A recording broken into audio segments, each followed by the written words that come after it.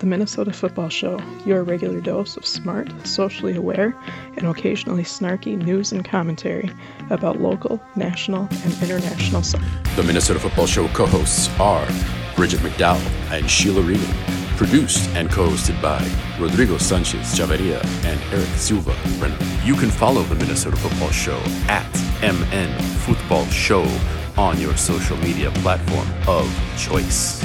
Subscribe to and rate the Minnesota Football Show on iTunes.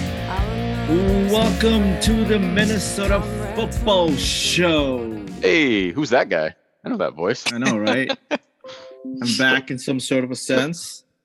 I am here. I'm Rodrigo Sanchez Chavarria.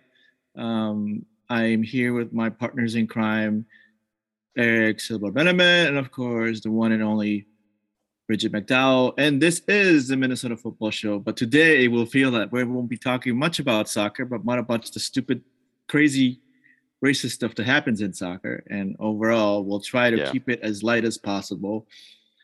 But it's stuff that we do need to address and talk about because, I don't know, I'm just tired about it. So yeah, I did due diligence to get some positivity towards the end, but you're spot on. Like we were just talking about this before we started record here, that we've had some rough weeks definitely in the past in this program. But I mean, we did the Vini Jr. thing last episode, and then it just seemed like floodgates for 2 days, like story after story, and then an update on the Vini Jr. thing, and then more just like, what's happening?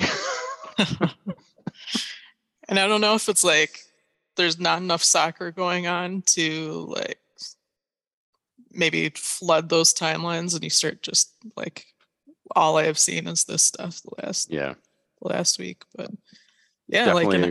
like an hour after we got done recording last week, I don't think you'd even posted the episode yet. I don't think so. No, I hadn't. And I was like, oh, here's another point. Here's another one. I think we'd added 3 to the notes before you'd even posted the app. So that's what happens when you guys record early. That's all I got. Yeah.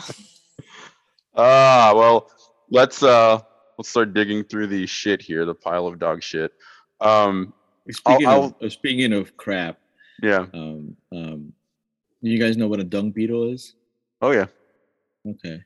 So a dung beetle walks into a bar and asks the bartender, "Is this stool taken?" Is this stool?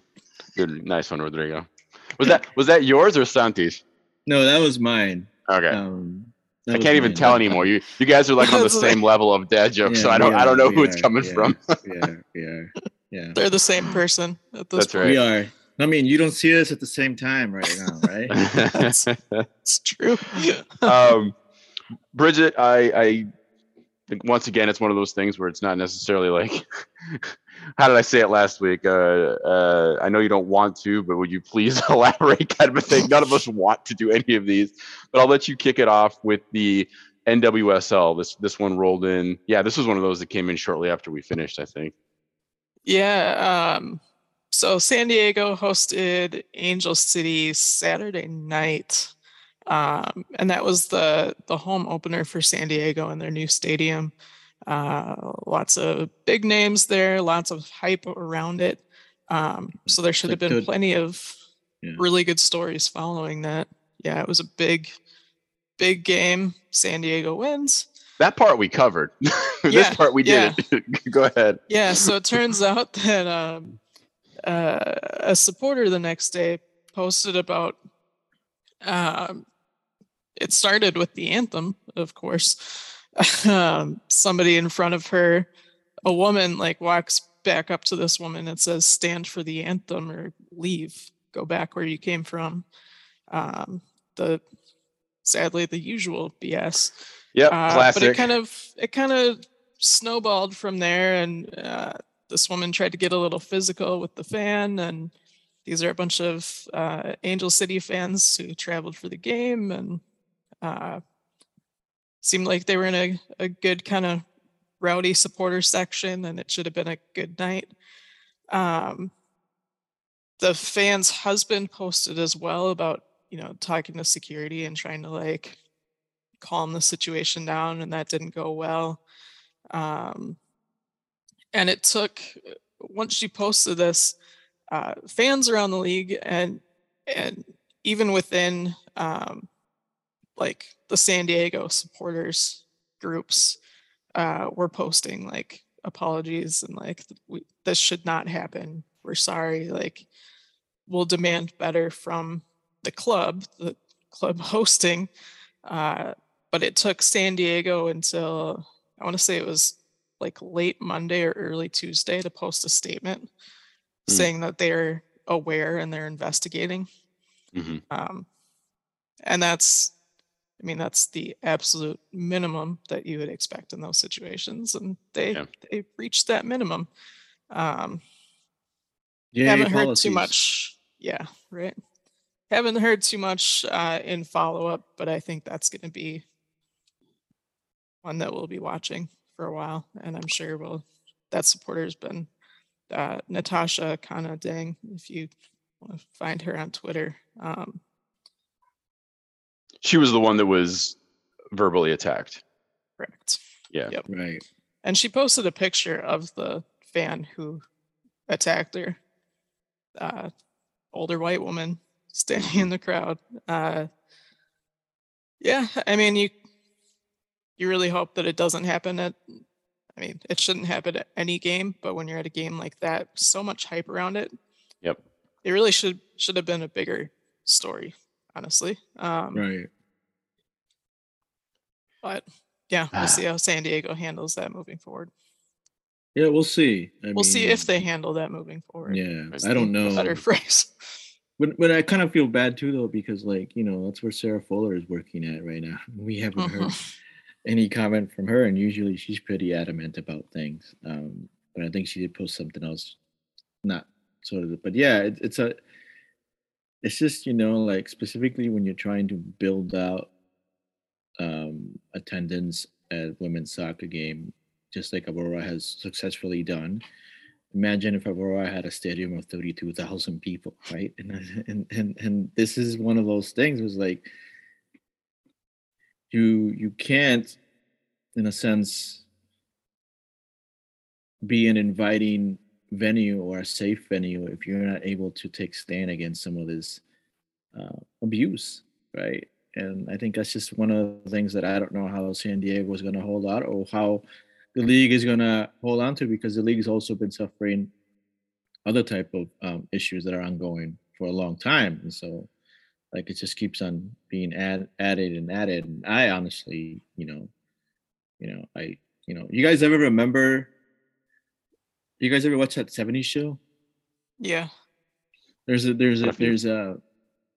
episode or a scene where like Eric and his dad go to like a football game, and then one of the fans, who was a Packer fan, I think, like insults his dad, and then Eric he goes, "Okay, I'll handle this," and it just goes out and just beats the crap out of the guy, and he gets thrown out of the stadium. And like, there's sometimes I want to reenact that scene when I go to the stadium, sometimes, just to be like, I just enough is enough. And sometimes somebody has to be the enforcer if no one's that's right. No one else is going to be. If no one's going to be able to be the enforcer, or at least follow the rules, and it's totally a lack of understanding of what the rules are between the organization and the security, right? It's just, I'm hoping we do better, but at what point do we keep on saying, how much more times do we have to keep saying do better before we actually do? Oh, right. So well said. I mean, I think the one good thing with this is that opponent was LA, and with a lot of the names that are linked to the club, Abby Wambach, Glennon Doyle, Jen Garner, they're all really active in terms of equity and like getting people out there and having a safe and celebratory time, which is what this was supposed to be. Right. So I feel like they might be able to put some pressure on these things, and so that they may actually get addressed in some way. Yeah. To piggyback off that, I was thinking about this as you were saying that too. It also kind of goes to show how no place is safe, how there's vulnerabilities everywhere, because we're talking about what is generally like a pretty progressive, open league. in California. Not that all of California is homogenous in any way, but hashtag coastal elites. But having all those things put together though, and still having an incident like this happen there, it just goes to show it can literally happen anywhere. All right, well, one down, bunch more to go. Let's jump to MLS. Yay! I don't know who wants to take this one. Rodrigo, you want to dive into Sure. Inter Miami and who was it? Who do they play? DC. I just got the name. DC there you United. go. Thank you. It was the British. Oh yeah. I don't know what you want to call it. I don't know what you call it, a derby, but whatever. We'll come up with some Neville. crafty name. Yeah. Yep. The Neville Rooney derby for right now. So Miami DC United were playing a game, and it was alleged that DCU forward Taxi Fountas directed the N-word at Inter Miami defender Damian Lowe. Lou's legend. Yeah, right. Who I don't know which Brazilian player just memed him on that one exhibition. That's Barcelona, right? Yeah, it was Barca. Yeah, it was Barcelona. Yeah. With that turn where he just left and stood there. Anyways, yep. Right.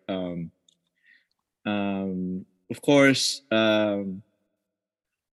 Pontas issued his own statement saying denying the allegations. He's saying that he did not use the words he's being accused of using, that despicable racial slurs were not denounced and did not use. But the incident happened around the 59th minute of a 3-2 Miami victory. It followed a scuffle between Fountas and Lowe. Miami defender Im Mabika then reacted angrily to Fountas. Referee Ismail Elfaf cautioned both over the incident, but then proceeded to confer with the captains, both teams, as well as the prospective managers, Phil Neville and DC United Wayne Rooney. They kind of broke up into groups, and as much as I like talking trash about DeAndre Yedlin, he's actually been a decent person in the aspect of situations like this. And so when we saw it with San Diego Loyal, there was incident. The teams kind of split out and they talked about what they wanted to do, and Inter Miami was not going to go back on the field if Fontas was going to be playing. And so Phil Neville communicated that to the refs and communicated that to Rooney, and Rooney took Taxi Fontas out, and in the game, his credit, good move. So I think I think that's how we want the situation in a sense to be solved. Remove the person out of the equation so the game can continue. And I think Rooney did a really good thing. I mean, he said, when they asked him, he goes, "There was a complaint, which I'm sure will get investigated. Not much more can I say." So, I mean, and I thought this could have gone either way in the sense of what we've seen usually, right? And what we experience usually, right? Especially with our own Minnesota club, right? We still don't know anything, and we still, there's lots of speculation that we can say, and lots of people taking whichever side they want to take, but we still don't know. And in the situation, there seems to be more witnesses to the aspect than in other ones. So this one has a strong case of some sort of punishment for the player. But again, it's here we are again within the same week. We have the same day, literally almost we have the situation, and applauding the actions that were taken by both coaches in order to be able to do that, because that's exactly how we want them to react. But at the same time, still extremely disappointed that we have to deal with this stuff in this kind of age. So, and the pause. Oh, go ahead, please. Just to clarify your point, with lots of witnesses, the officials didn't hear it, so Elfaf couldn't give Taxi the card. That was one of the driving factors behind the substitution. But plenty of D'Lo's teammates heard Yedlin. They were all over there. So hopefully the fact that they're all speaking up to it won't be treated as bias, since they're all on D'Lo's team. Not enough people like neutral or on the other side also heard. So we'll kind of see how that part plays out. But yeah, Yedlin's the guy, one of those guys that you want on the field when that stuff happens. Same thing with the official Elfath. He's been pretty good about this stuff. Yeah. Yedlin is a big leader in the Black Players Coalition. So he went immediately into, business and advocacy mode on that front. Yep. So that's all I was going to say. Is one of the big changes with this incident was those press conferences afterwards. Both Yedlin just really laying it out there and just doing everything you set up. But even hearing from Neville though too, like he was on it right away as well. So the fact that you got the coach and like you said, like this really important advocate like out there right away to kind of plead the case and give their perspective was kind of new and a little refreshing, I thought. To something Rodrigo said, right? And absolutely welcome. Yeah. Absolutely welcome.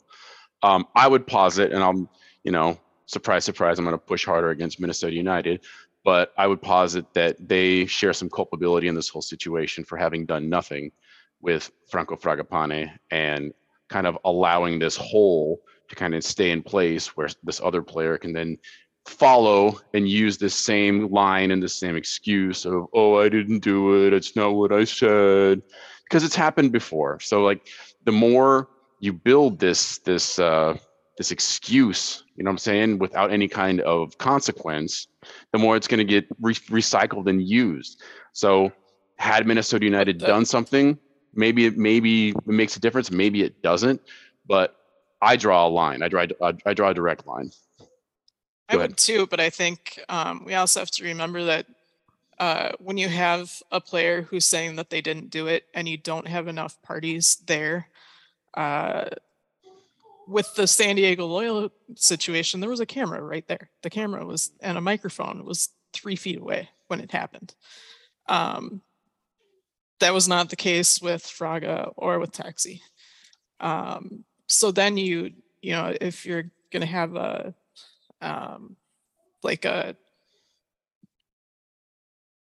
non zero tolerance policy, then you do run the risk of, a player can say, oh, he said this. And that player, even if he says he didn't do it, or maybe he didn't do it, has to deal with consequences of that. And I'm not saying that people should get away with anything because there's a slippery slope. I'm just saying that that's the thing there, slippery slope. And it's hard to bring the hammer down when you only have so much information. Yeah.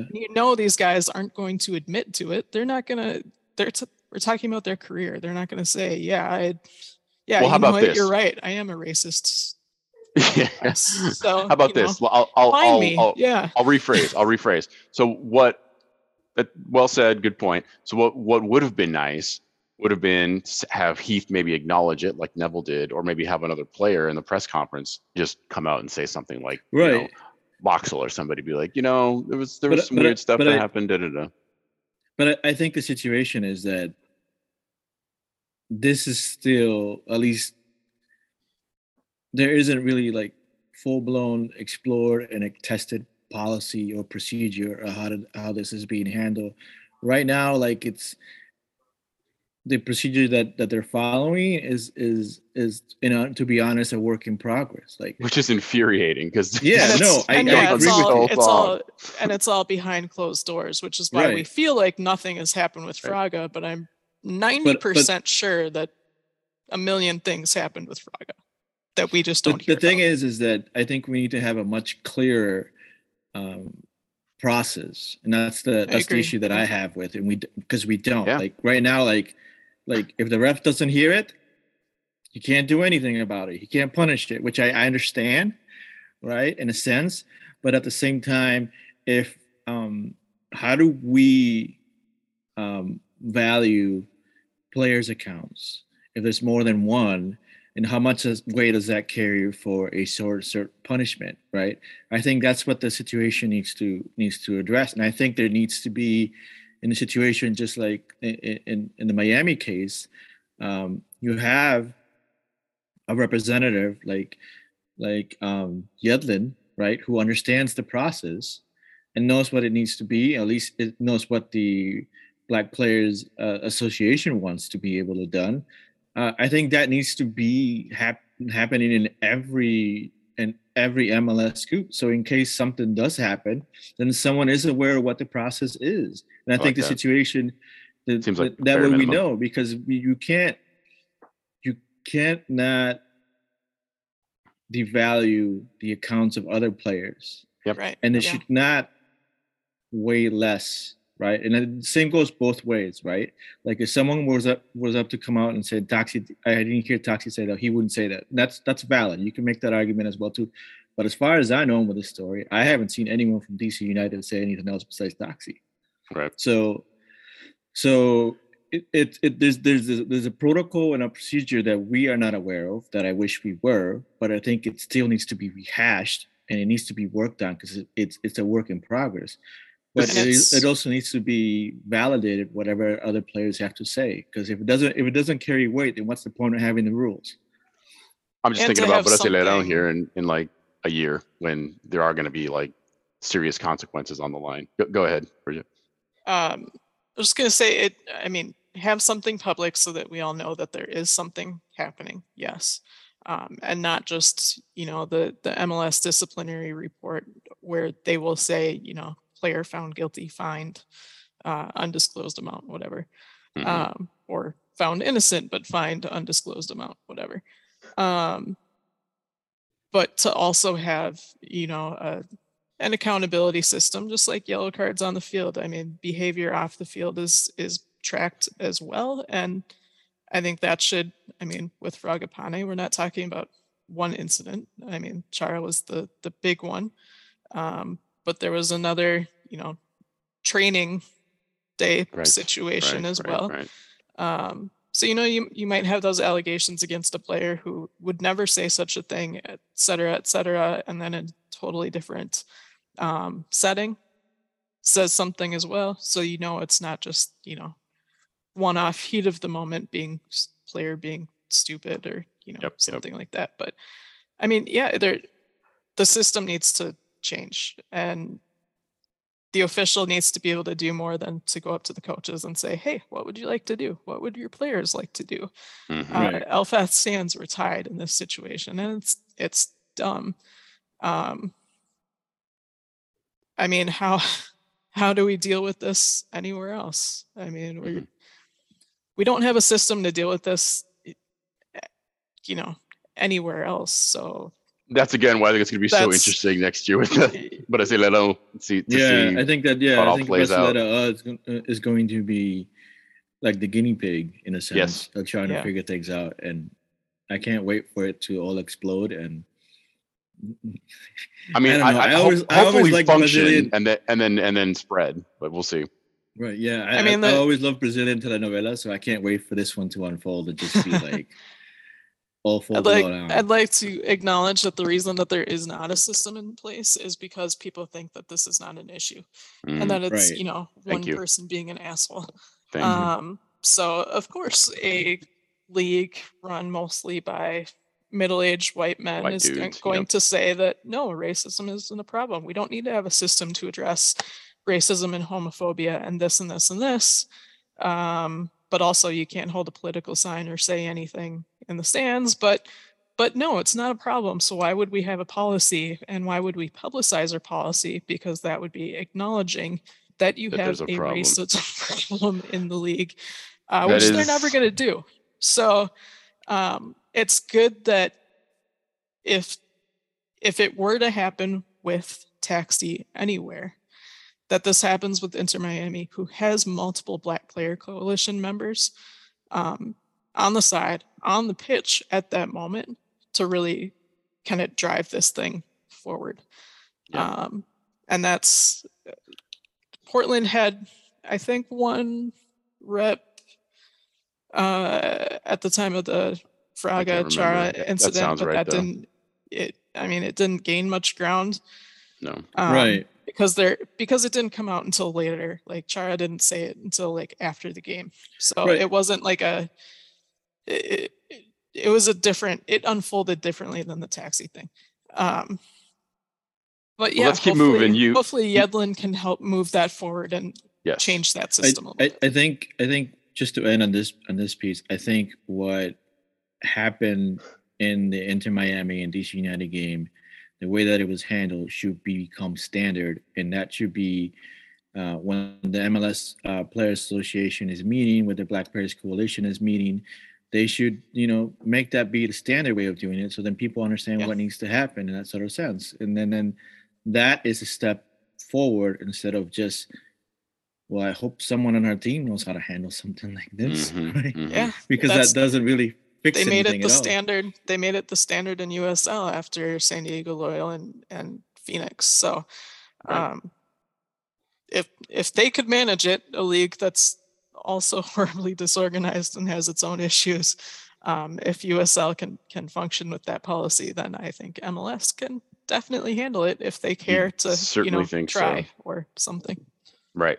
All right. Well, this moves into the next one as well. Segue. Speaking of not wanting to recognize everything, just general bigotry, homophobia, transphobia. With this one, this is the Seattle Sounders player Javi. What's his last name? It gets cut off there.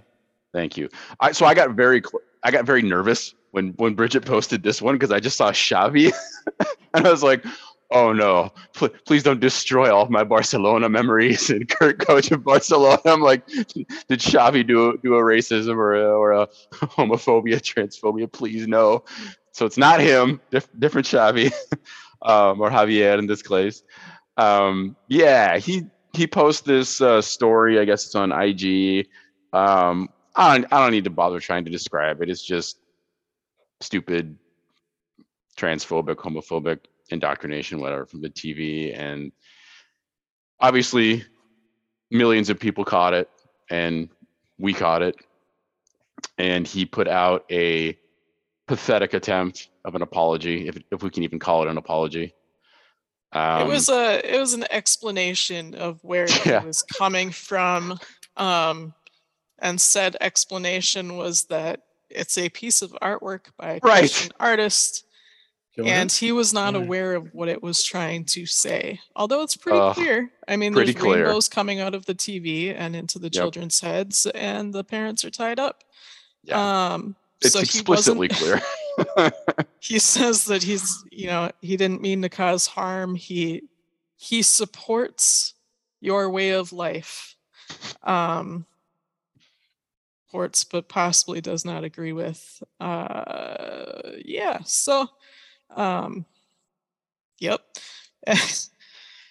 And then yesterday, right here in St. Paul, we see these people who think that TV is indoctrinating the kids and recruiting them into a trans or gay way of life.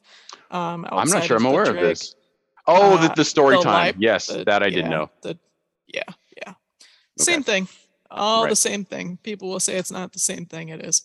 But yeah, even if you're not aware of the message that something sends, or if that's not what you mean, maybe don't repost art that clearly has a message.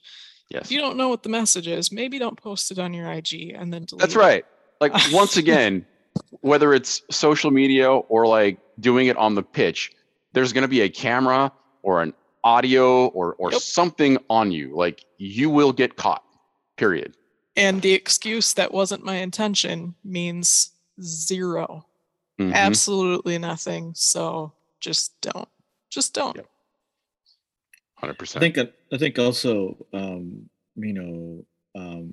thing that we need to talk about in a sense is the response that Schmetzer had about this Arriaga situation. And he said, what did he say? Literally, he said, "I don't agree with it. I don't agree with it at all. People are who they are. It's not TV trying to brainwash people. A lot of people were hurt by the Instagram post. They have a right to be heard. Xavi apologized, and when he comes back from national team duty, because I think he plays for Colombia, right? Yeah. I'll have a good conversation with him, trying to help him out in a club, you have a good social equity network, and you'll sit down with them and talk things through and just make sure you understand what he shares wasn't correct. Beyond just disagreeing with the implied worldview of this image, Smetzer also, shared his frustrations, and is saying that this is an opportunity to learn. And I'm sorry, he plays for Ecuador. Sorry, I thought he meant Colombia, but it's Xavi plays for Ecuador, so Ecuador national team. So, but Arriaga, I mean, like, here's the thing, like, if you think of some of the most progressive MLS clubs, you think of Sounders, you think of Portland, and those are the two teams that currently are dealing with some hard stuff, right? I mean, once again, it goes back to what I said with the California thing too. It's just like there is no safe spot. Everybody's vulnerable everywhere. And when you're considering the players too, I mean, they're not from those progressive cities. Like we saw when Colin Martin came out. I mean, there's so many players who have spent their entire lives and most of their social time with guys from the locker room, and who just have never known a gay person, and so they don't know the impact. If you've never met anyone or seen their experiences aside from maybe Christian artwork, you might not understand what these things are actually doing. So yeah, it's good that Schmetzer is on that, and that they have the resources to kind of educate them, and Javi specifically right now, but in general, they can give these players the perspective that they wouldn't have otherwise. I mean, it's Portland's progressive. You could even say that Minnesota is fairly progressive, but there's literally one player from here, and everyone else comes from very different cultures. So, you are going to have those issues, and it's not something that anyone is going to. You don't get like a welcome packet when you join a club about here's our community makeup and our demographics here. Act appropriately. There should be a "Are you a fascist?" intake form. I wanted to ask you, Bridget, because I remember I had some information about what was happening with the drag story time. So was there a pretty high turnout in terms of the opposition then yesterday? The photos I saw, like 20 people probably. I mean, that's enough for their stupid social media blast, right? That's all they want. Exactly. Yep. And it was enough to be intimidating for all these little kids. Right. Bunch of them were masked. Some of them were not. Lots of signs and banners. But I know the crew that mobilizes for that stuff and for the encampments and everything was out there and prepared. Yep. I got the call too. Not knowing how many would actually show up, but they were able to kind of get between them and the kids. Mayor Melvin Carter was there, and he posted about the event. He did not address anything that happened outside. That's cool that he was just present. Yeah, though. he was there. He spoke. He posted a picture of him speaking with the little girl who had just gotten her first library card. So he invited her up to the front and to congratulate her and talk to her a little bit. So he posts that picture, and some of those same Patriot Front people are posting comments like groomer, child abuse, all that BS. So yeah, that's still alive and well outside of community centers right here in progressive St. Paul. Yes. All right, we got one more in this block here. One more. So I know. Three down. One more. That's it. Just one more. Hang in with us, guy. I know. It's kind of like listeners just hanging. One more, and that's it. Took a jab, took a cross, took a left hook. Here comes the knee. Yeah. If you're marking off your bingo boards, that's right. All right. This is U.S. men's national team played. Where did they play? It was in what country were they in? It was in Europe, right? Yeah, I can't remember. Germany? It was in Germany. Yeah. I think. So they played Japan. Japan smoked them. I don't know if you guys want to talk about the actual game itself, but It was from fun what to watch. I mean, from what I understand, they just looked like crap. The U.S. did, and Japan were organized as they tend to be, and took it to them. Go ahead, Rodrigo. no, I mean, here's one thing that I've always been a big fan of is Japan. Both the women's and the men's team, just because they're so technical, right? And they might not have the star power of an Argentina or even any other teams, but what they do as a team, and they do it well. And so, I think one of the things that happened is you didn't have everyone that should be starting to play this game, um, but at the same time, they weren't prepared to the kind of pressure that um, that Japan was going to be able to do and how technical they were. And I think it's a good test for the USA, because if this is what you're going to face in the World Cup, this is something that you need to fix, right? And rather fix it in a friendly than doing any other things. There are chances that they had, but I think it was just a lot of frustration of people who not, I love De La Torre, but he was out man, and he was just out physically, and just every time a player had a ball, there was always someone on top of them. And I think that's the thing that, if you're going to let Japan press, they're going to beat you, right? And I think the frustration was evident. But overall, I mean, I just think it's a building block situation. Hopefully, they'll be able to be, things for them to fix for the next friendly. But I'm excited for Japan, because this is the Japan that plays. It's going to be fun to watch them tear up their group. So everything you just said there, Rodrigo, would be the correct way to respond to the United States losing in a friendly. Granted, it's a tune-up, and it's their last tune-up before the whole thing starts. Sadly, racism and ethno-nationalism. So what happens is just a bunch of idiots obviously respond with terrible, terrible things, racist against Japanese people, bringing in atom bomb and Pearl Harbor jokes. And it's just like, can we not? Just why? What is the purpose of this? How is this contributing in any way? And it was so frustrating. Like, I threw my phone. I was so mad. Yeah. And it's so, like, people joke too soon, but literally that was like 2 generations ago. Yep. It's not like we're far removed from any of this. People, if this game had been played in Japan, people in the stands would have dealt directly with all of these jokes that people are making. And but they think that,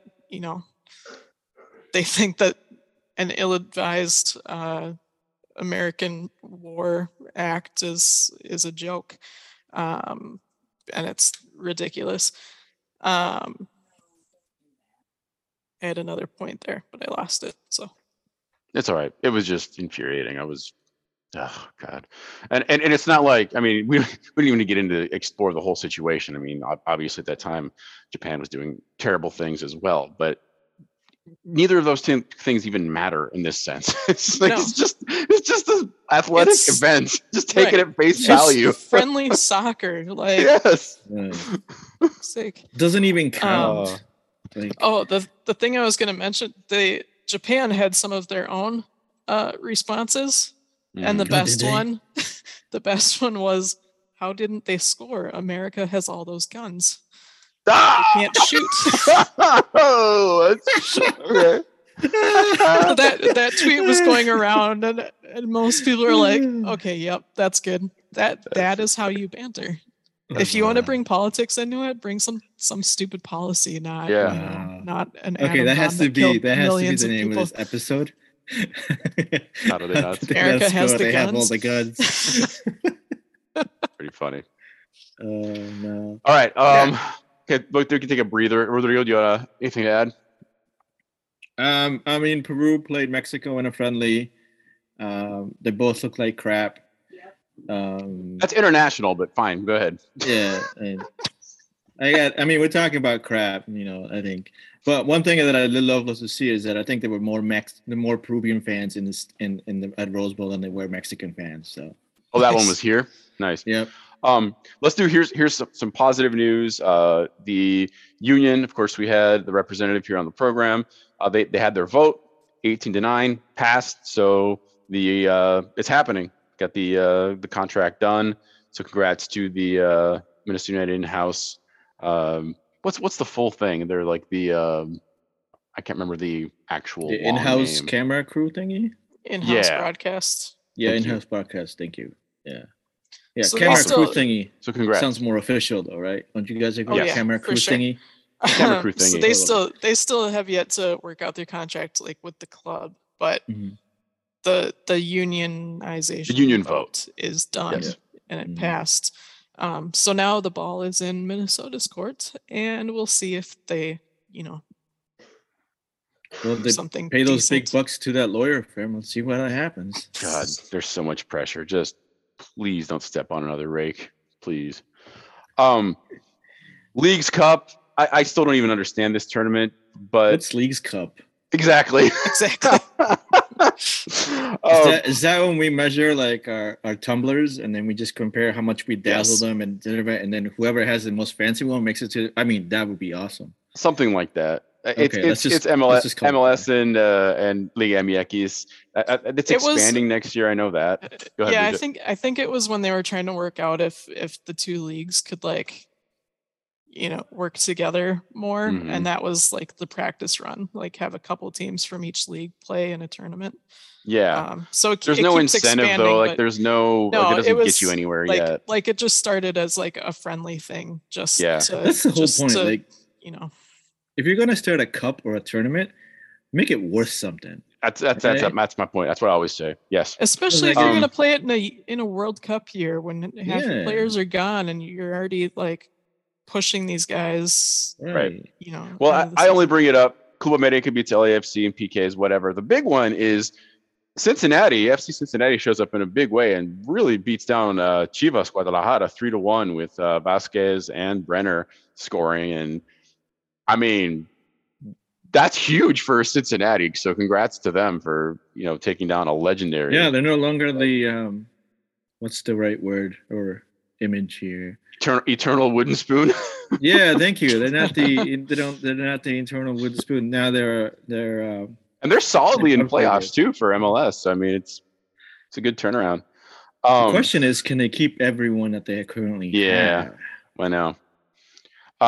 Real Salt Lake and Atlas also played, and Atlas wins this match, but that's not the story. I'm sure you all saw Herrera's midfield golazo, like literally at the midfield line, and he sees the keeper off his line and just blasts that thing, and it just skies right over his head into goal. Just gorgeous chip. What a goal. That was awesome. Was that better than Zlatan's MLS goal? Oh, I mean, I'm a sucker for all the jump kicks and karate moves, man. So I don't know. I like them all. I don't know.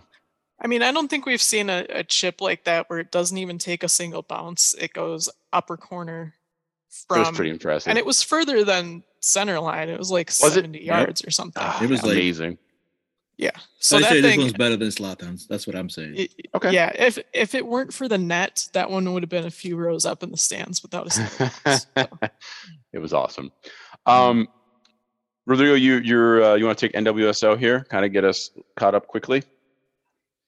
I put some standings in there. I can do it fast. Can you read the standings for me? Standings, right? Well, this has already changed, but before yesterday, it was Thorns won at 35, San Diego 34, Reign 34, Dash 33, and kind of goes from there. But 2 matches left. The Reign played and won yesterday, so they actually jumped. So they're, for the time being, they're in first place. They clinched their playoff spot. And then the one that maybe we want to mention here, North Carolina Courage, who at this point in this table were out of the playoffs. Debia just took on a Super Saiyan mode and like exploded and has a hat trick all over the place against Gotham. So they win 3-0 yesterday, and that jumps them into the playoffs. They're in that's crazy. 7th, I think, now. Yeah. Yeah, Debia is just as some people call her, she's a cheat code. She's the Konami cheat code. I swear. Like, Yeah. I mean, if you look at it right now, like North Carolina is in what's considered the final series playoff. So, so I mean, it's like, and like Angel City have been playing so well, and then like it's just really weird how this table has changed so frequently, and I like that about it. It's like there isn't, you know, like from literally from first to fifth, almost six, 3 to 4 points is the difference, right? That is a tight table, and you know, I mean, that is as tight as it can. I can see it, and I think it's going to be a really interesting. Really interesting playoff when it comes to, and I think that's one of the things. The game next week, man. Next week is it? It's decision day. Yeah. The matches that right. are still coming in today. I think Kansas City plays Washington. Angel City plays Racing Louisville. So we'll see if Angel City can pick up some points. The Pride play the Wave, so that should be interesting as well too, because the Wave need to continue, and then the Thorns beat what currently is the last one of the few last teams, the Red Stars. So, I mean, yeah, decision day is right around the corner. No more tweets. No more tweets from playgrounds or food trucks anymore. We're going into the nitty gritty of what is the wonderful NWSL playoffs, and hopefully we'll be able to talk more about that and do that, or maybe even host like a live watching of a show on the interwebs or something. I don't know. I'm gonna throw MLS had one match yesterday, and kind of went down to the wire because San Jose kind of loves to make those last minute comebacks, but it wasn't enough. They host Galaxy, and it's Galaxy 3-2. The narrative here is its implications for Minnesota United, who dropped to 7, the last spot in the playoffs. So they really need to get their jobs done in these last 2 matches. Minnesota, they really can't afford to lose, and a tie might even mess things up. So the pressure is on.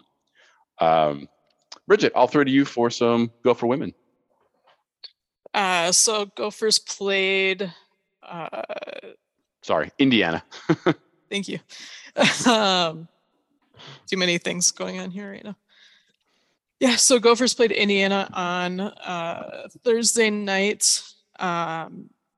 Indiana has outscored their opponents like 10-0 this season, and has had 7 or 8 consecutive 0-0 draws.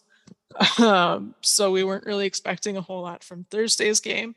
But what ends up happening is Gophers win 3-0 over the Hoosiers. Big one.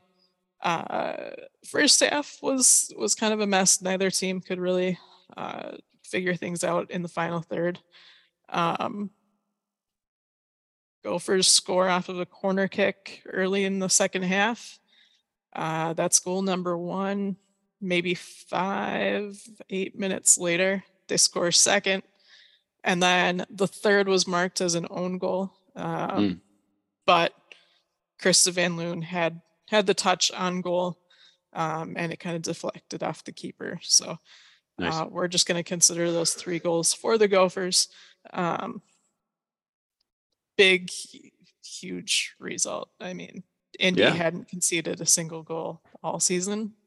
That was the first Big Ten game at home. Going into today, they play Northwestern. It's going to be top of the table, Northwestern. Yep. So that's going to be a big matchup. It's Rock the Robbie Day, so should be a ton of people. Lots of maroon today. Can you get me a T-shirt, Bridget? I wear 2XL. I'll try. Okay. I mean, you and you know, all the people equal time. I mean, my kid won't get me anything. So you literally have somebody over there.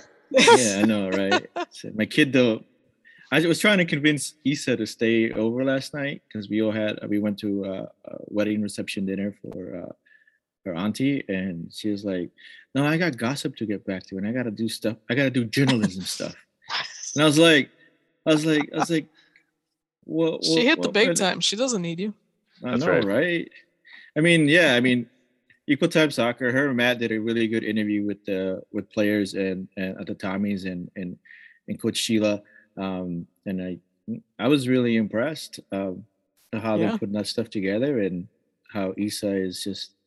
I'm just really proud of the work that she's doing and she's having fun doing that stuff. So I'm happy to see all that and the coverage that they're getting. So you know, when your kid brags that they know an Aurora player and their parents, and you know, their parents are always retweeting or commenting on the stuff that they write, you know, that's more than I'll ever get. So. That's always cool. Yeah. That's a good place to take a break. I think I can't top that. We'll do some international. Stick around.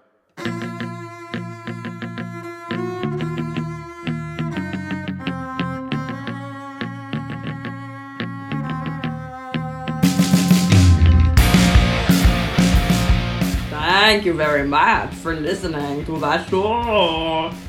Join the Patreon at patreon.com/Minnesota Football Show. Welcome back to the second half of the Minnesota Football Show, where we tackle international news, and we have some, right? We do.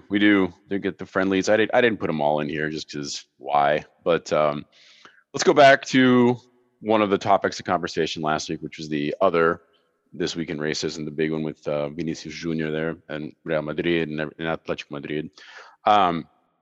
So there was a response from Atletico Madrid.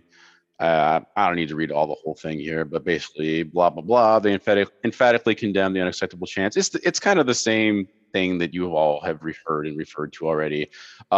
I'm going to skip down here. This part's kind of interesting, though. They do say, quote, "We've contacted the authorities to offer them our collaboration and investigation, blah, blah, blah, demand the identification of people who participated in order to proceed with the immediate expulsion of those who are members of the club." So at least they're talking about an expulsion and probably a lifetime ban or whatever. But again, it's one of those things where hopefully Brasileirão works, and then it's just like you start losing points, and there's like a direct and immediate consequence that impacts the entire club. Along with this too, so on Monday, La Liga actually responded to and said they're going to sanction supporters, but they played so during this match, in fact. Wait, I got a joke. Okay. They're going to sanction supporters by giving them Barcelona stock. Yeah, that's pretty funny, actually. You know what? One of the trippy things throughout this whole process it's a stretch for me to be like I'm a Real Madrid supporter, because that's not true. But I'm obviously rooting for the players and sort of kind of for the team. But it's weird to think of Real Madrid as the good guys. I'm just not used to that. Right.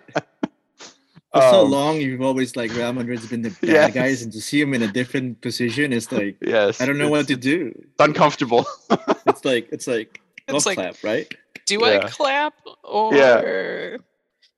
But so the incident happens. All those racist asshole supporters doing their chant or whatever. Real Madrid ultimately win the match 2-1. Rodrigo con Y, the other Rodrigo, he scores, and he immediately points to Vini Jr. is like, "Come over here, my guy," and they do their little samba together in front of the Atletico supporters, which was like. I hope one day, like a reporter asks them, "It's like, what song is playing in your head while you're dancing the samba?" Yeah. That's what I want to know. Yep. Well, I was joking around with Rob Peterson Roberto on the chat. I was like, man, I'd love for Brazil and Spain to meet in a knockout stage in the cup, and then like Vinicius just like goes off Super Saiyan style and scores like a hat trick or a brace or whatever, and then just grabs a Spanish flag and throws it down and sambas on top of the Spanish flag. Like that'd be amazing trolling. I still am. My fantasy is still to have someone in a World Cup do the Randy Moss moon celebration. That is like classic. Like it needs to happen. Yep.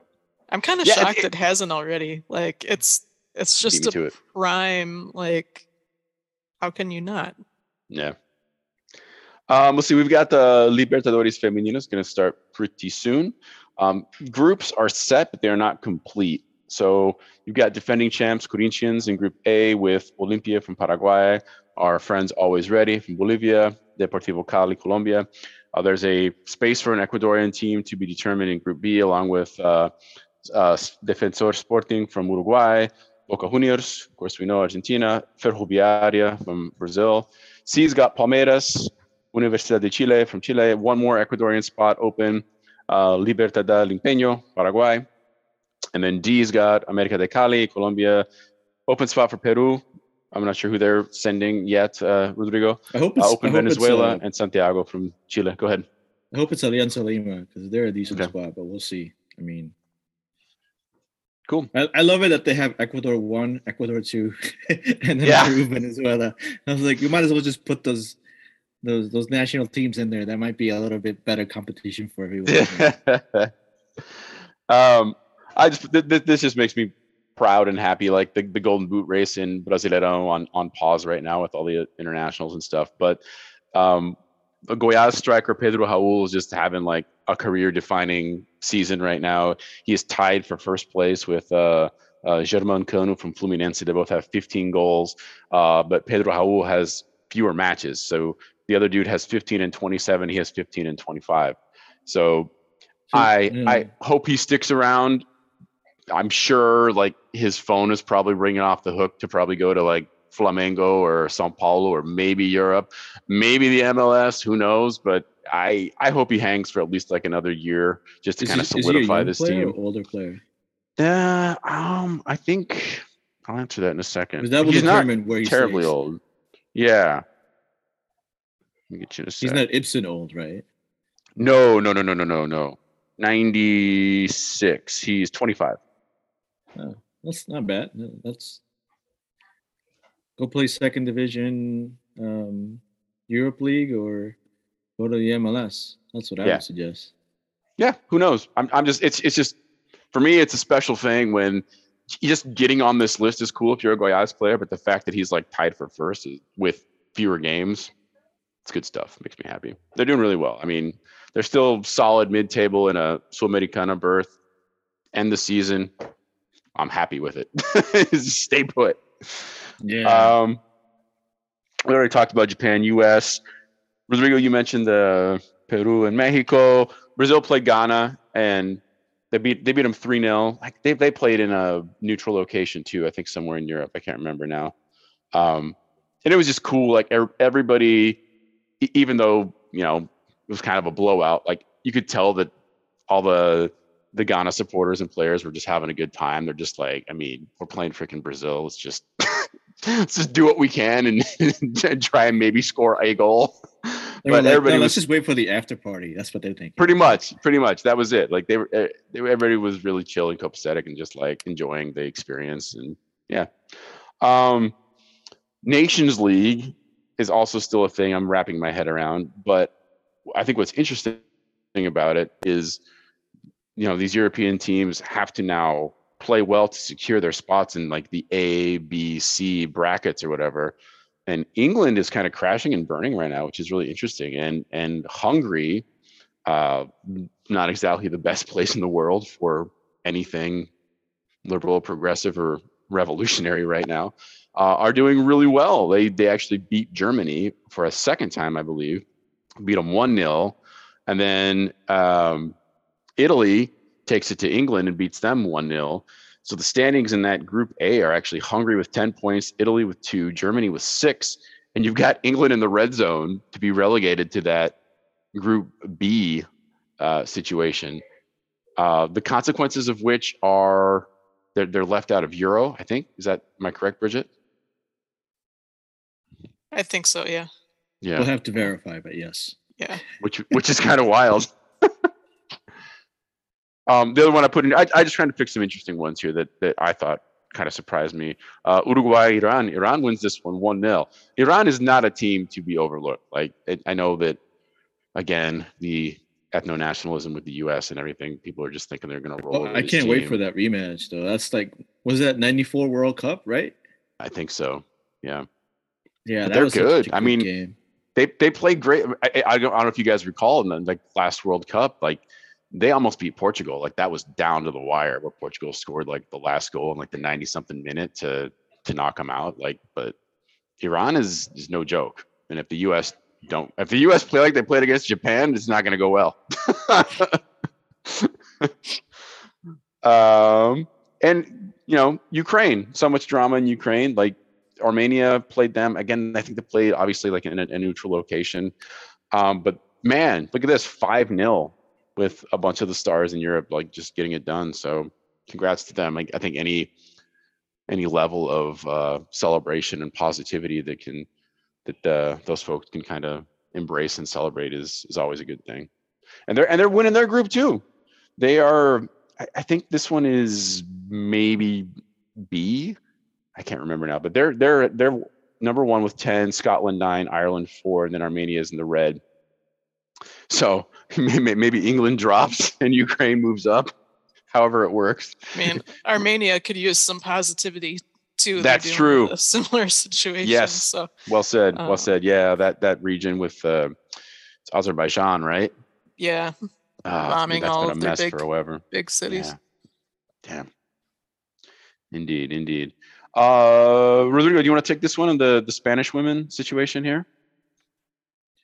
Yeah. So 15 of Spain's best women football players have sent a letter asking not to be called up for the national team, saying that the training methods of their head coach are harming their emotional state and health. So the Royal Spanish Football Federation said in a statement that Thursday that it received 15 emails from 15 players asking not to be selected, and referred to the players having an issue with the national team, Jorge Vilda, and his staff. So this feels like a Portland Thorns issue. It does. All over again. You know what? It really does, yeah. This next one is what caught my eye. So they say, quote, the Federation will not admit any type of pressure from any player when adopting sports measures. These types of maneuvers are far from exemplary and outside the values of football and sport and are harmful, unquote. So like they are doubling down. They're just like, you guys should be grateful. Well, Right, and they're also saying, well, we'll never call you up to the national team again then. If you refuse to play now, you'll never have a chance. Which, I mean, they don't want a chance under this guy. But. And then you guys wonder why I don't want to set foot in Spain, right? And then you guys wonder why I don't want to set a foot in Spain. Like, Dirty. The response from other national teams has been great. Seeing the players come out and say, "Hey, like we're with you." I think it was Rapinoe posted the other day. There's 15 of you. You have a 16th with this squad. We'll back you on that. I mean, it's something I think we'll probably see more of because clearly it is an issue and it's not an isolated thing. Thought it was interesting that one of the arguments against the whole thing was, well, the letters are all really similar. So obviously they sat and talked about this and worked out, what their issues are. Like they're making it up because 15 players said the same thing and cited the same incidents, which is not how this works. Nope. I don't think they're tanking their career just for fun. Right. Yeah, so it's going to be interesting to see how that plays out. And Right. if they get enough pressure from outside to do something. And I also think it's also good to understand that the players insisted on Friday they have not asked for coach Jorge Villa to be asked, but instead want from him and the federation a clear commitment to professional project with attention paid to all the aspects needed to get the best performance of this group of players, which mental health, that kind of stuff. They understand that it's not their job in any case to choose a coach, but it's their job to express in a constructive and honest way what they consider can improve the performance of the group. So like if your players are telling you like this is not working, we can't work in this, like you got to be able to listen to. They're not asking, I'd be asking for them to get fired, but that's just the way that my mind functions. But they're trying to really be, what's the word? I don't know, meet them halfway in a sense, just to be able to address an issue. Yeah. And the thing is that this they can recognize that if they get a new coach, it could just be the same situation, different person, because it's the federation making those decisions. Yeah. It kind of reminds me of the NWSL. contract Yep. negotiations. Totally And, does. They're not shooting. They're I not mean, shooting for the moon. They're just asking for some asking, bare yeah. minimum. They're just asking for professional treatment, more Yes. like the men's side gets. And it's, I mean, they haven't been as bad as, you know, some of the women's teams through South America, you know, the teams that get no funding at all and no assistance. They do a little bit better than them in Spain, but these situations still aren't acceptable for a squad that's calling itself a, you know, professional international team. Yeah, they're really not asking for much, and the federation is acting as if they, you know, asked to take over the entire operation, which is not the case. We know that melody. We have heard that song before. All right, we got some much needed positivity and good news after what's been a very dark and dreary show. But I appreciate you all, and I'm glad that that we are covering these things and bringing them to light, because they definitely need to be discussed. I just wonder if we should have a separate show just called This Week in Football Racism or Bigotry or something, but none of us want to do that. So please stop. Everybody stop. Okay, so the good stuff here. France has announced they're going to start a new award called the Premio Socrates, the Socrates Award, basically for athletes that are involved in social issues and social causes, which is kind of cool. I don't have a whole lot of details on it yet. They're talking about it being presented during the golden, what do they call it? The golden ball ceremony with FIFA. I don't know how they're going to tie it in, so we'll kind of see how it works. But, you know, just cool that they're bringing in Socrates' legacy, and then, you know, considering the things we've been discussing today, of somebody like, you know, DeAndre Yedlin could win this thing and be recognized for the good that they're doing outside of just performing on the pitch, which is a good thing.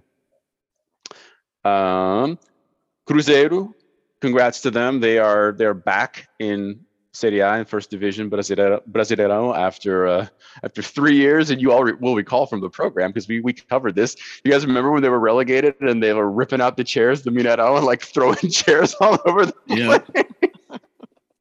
They were just souvenir shopping, okay? That's right. Taking this with me. I'm taking this with me. Yep. So they're back. It's been kind of weird, like, honestly, not having them in there. So congrats to them. I've not missed Cruzeiro. I'll tell you that much. No?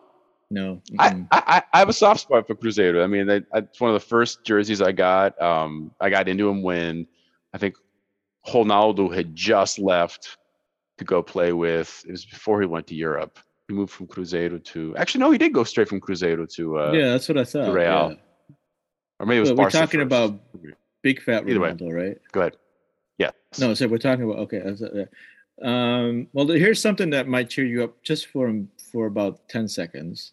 Okay. So the second leg of the Brazilian women's soccer final set a new South American record attendance for clubs of the region. That's my next story. All right, go for it. No, please continue. So Corinthians wins 4-1 against Internacional in Sao Paulo, which brought, and we had mentioned before that the San Diego Stadium holds 32,000. The attendance was 41,070 fans to the Neoquímica Arena on Saturday.